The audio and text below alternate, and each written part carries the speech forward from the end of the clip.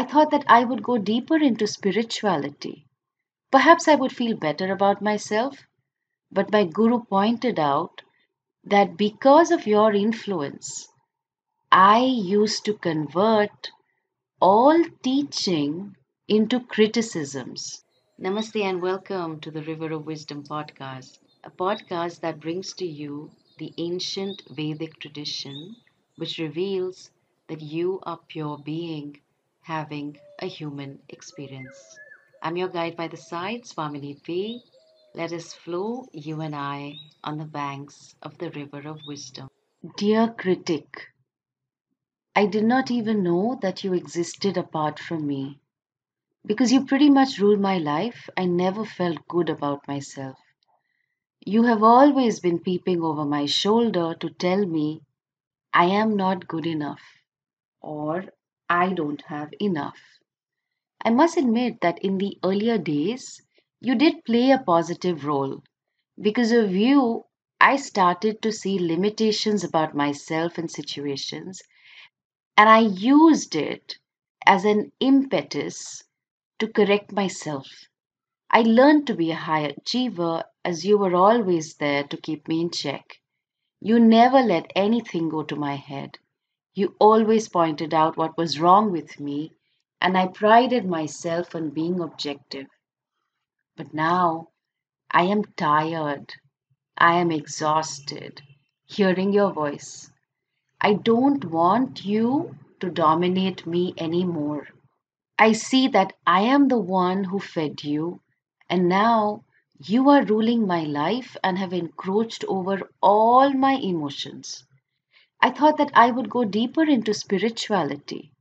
Perhaps I would feel better about myself, but my guru pointed out that because of your influence, I used to convert all teaching into criticisms. When my guru said, try to appreciate another person, do you know what I heard? You are not appreciative. When she said, you have made good effort, do you know what I heard? You are hopeless. Anything anyone says to me, I convert it into a criticism because I was so afraid of being wrong. Before anyone else criticized me, I'd rather criticize myself and be done with it. But, my dear critic, I am happy to say that slowly, things are changing. Because of my exposure to the Vedic tradition, I now understand that I am acceptable. There is a beautiful shloka in Sanskrit in the tradition which goes like this: Deho devalayah proktah jivat deva sanatanaha tyajed ajnana nirmalayam soham bhavena pujayet. The first line of the shloka is very beautiful. Proktaha, meaning it is said that Deho Devalayaha, the body is a temple. What? My out of shape aging body is a temple? Yes. Why? Because God lives in the temple. Do you know what the local address of Bhagavan is? It is you.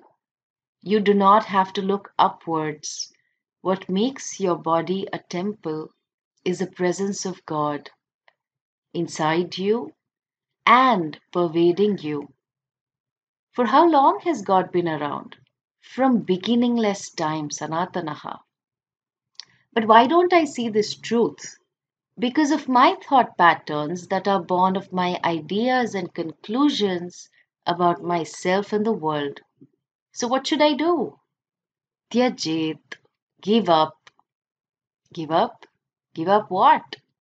Ajnanam, meaning ignorance. Ignorance of what? Ignorance of the fact that you and God are one. Saha aham. But how do I give up this ignorance? Just like you dispose of the wilted flowers that are no longer needed in the temple.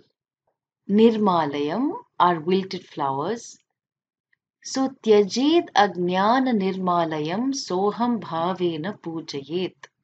May you do puja with a growing understanding that you and Bhagwan have always been one, but not understood because of ignorance of oneself.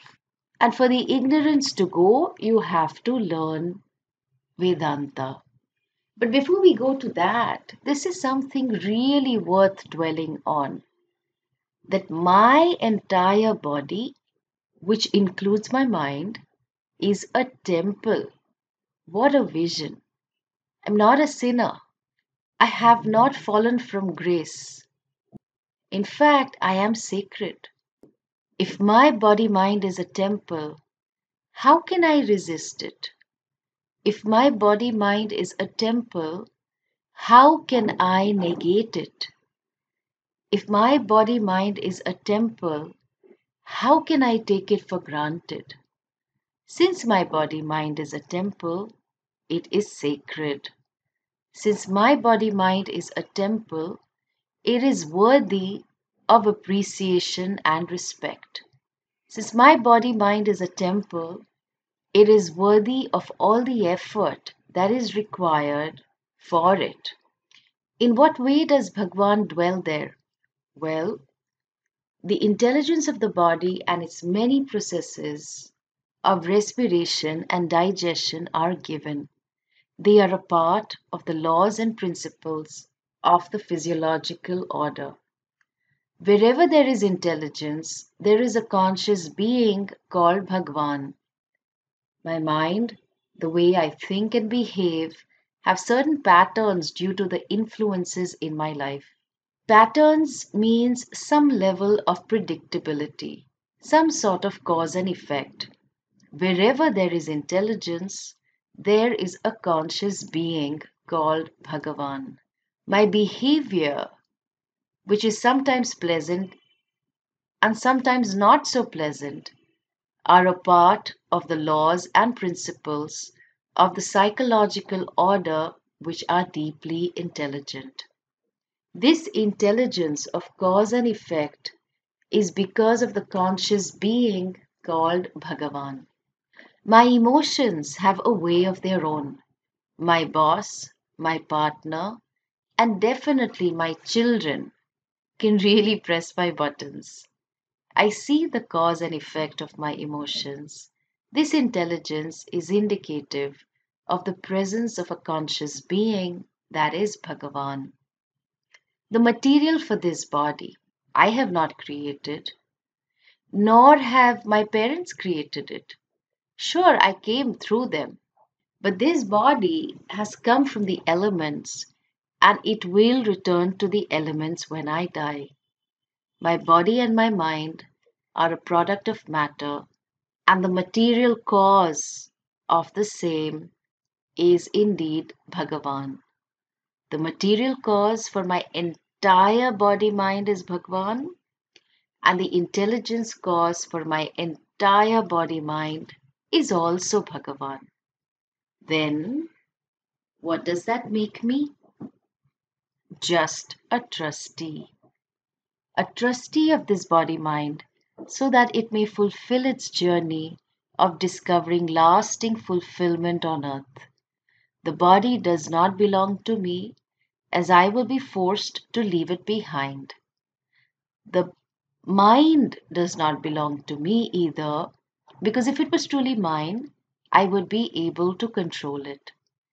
If I am just a trustee of this body mind, I have no grounds to reject myself. I have no grounds to allow you, as the critic, to dominate my life. I see you as a part of a pattern. Earlier, it seemed like you were a pattern in stone, that which could not be changed. And as I am exposed to this vision of myself, you are slowly becoming a pattern like in the sand. And in time, perhaps you will become a pattern in water. I don't need to worry about you, the critic, because now I have a vision of myself that my body mind is a temple In understanding that my body mind is a temple, the patterns that seemed so entrenched are now loosening. In seeing you clearly, I am free from you and your power. Sure, I will listen to you from time to time, as your role is to point out limitations. But you are no longer in charge of my life. I, the awareful person, is in charge and will take care. Goodbye, dear critic. And that is the end of that dialogue. P.S. The critic, being the critic, tried to hijack the dialogue many times, but now this person would be able to handle the critic whenever it made an appearance. Why? Because she was finally free. She had found a truth, an abiding reality, an abiding presence of Bhagavan, an abiding peace that could not be shaken. Because indeed, her body mind was a temple. Om Shanti Shanti Shanti. You matter, your life matters, what you do with your life matters. Thanks for listening. If you found this episode helpful and you think it might benefit someone, I do hope you will consider sharing it. See you next week.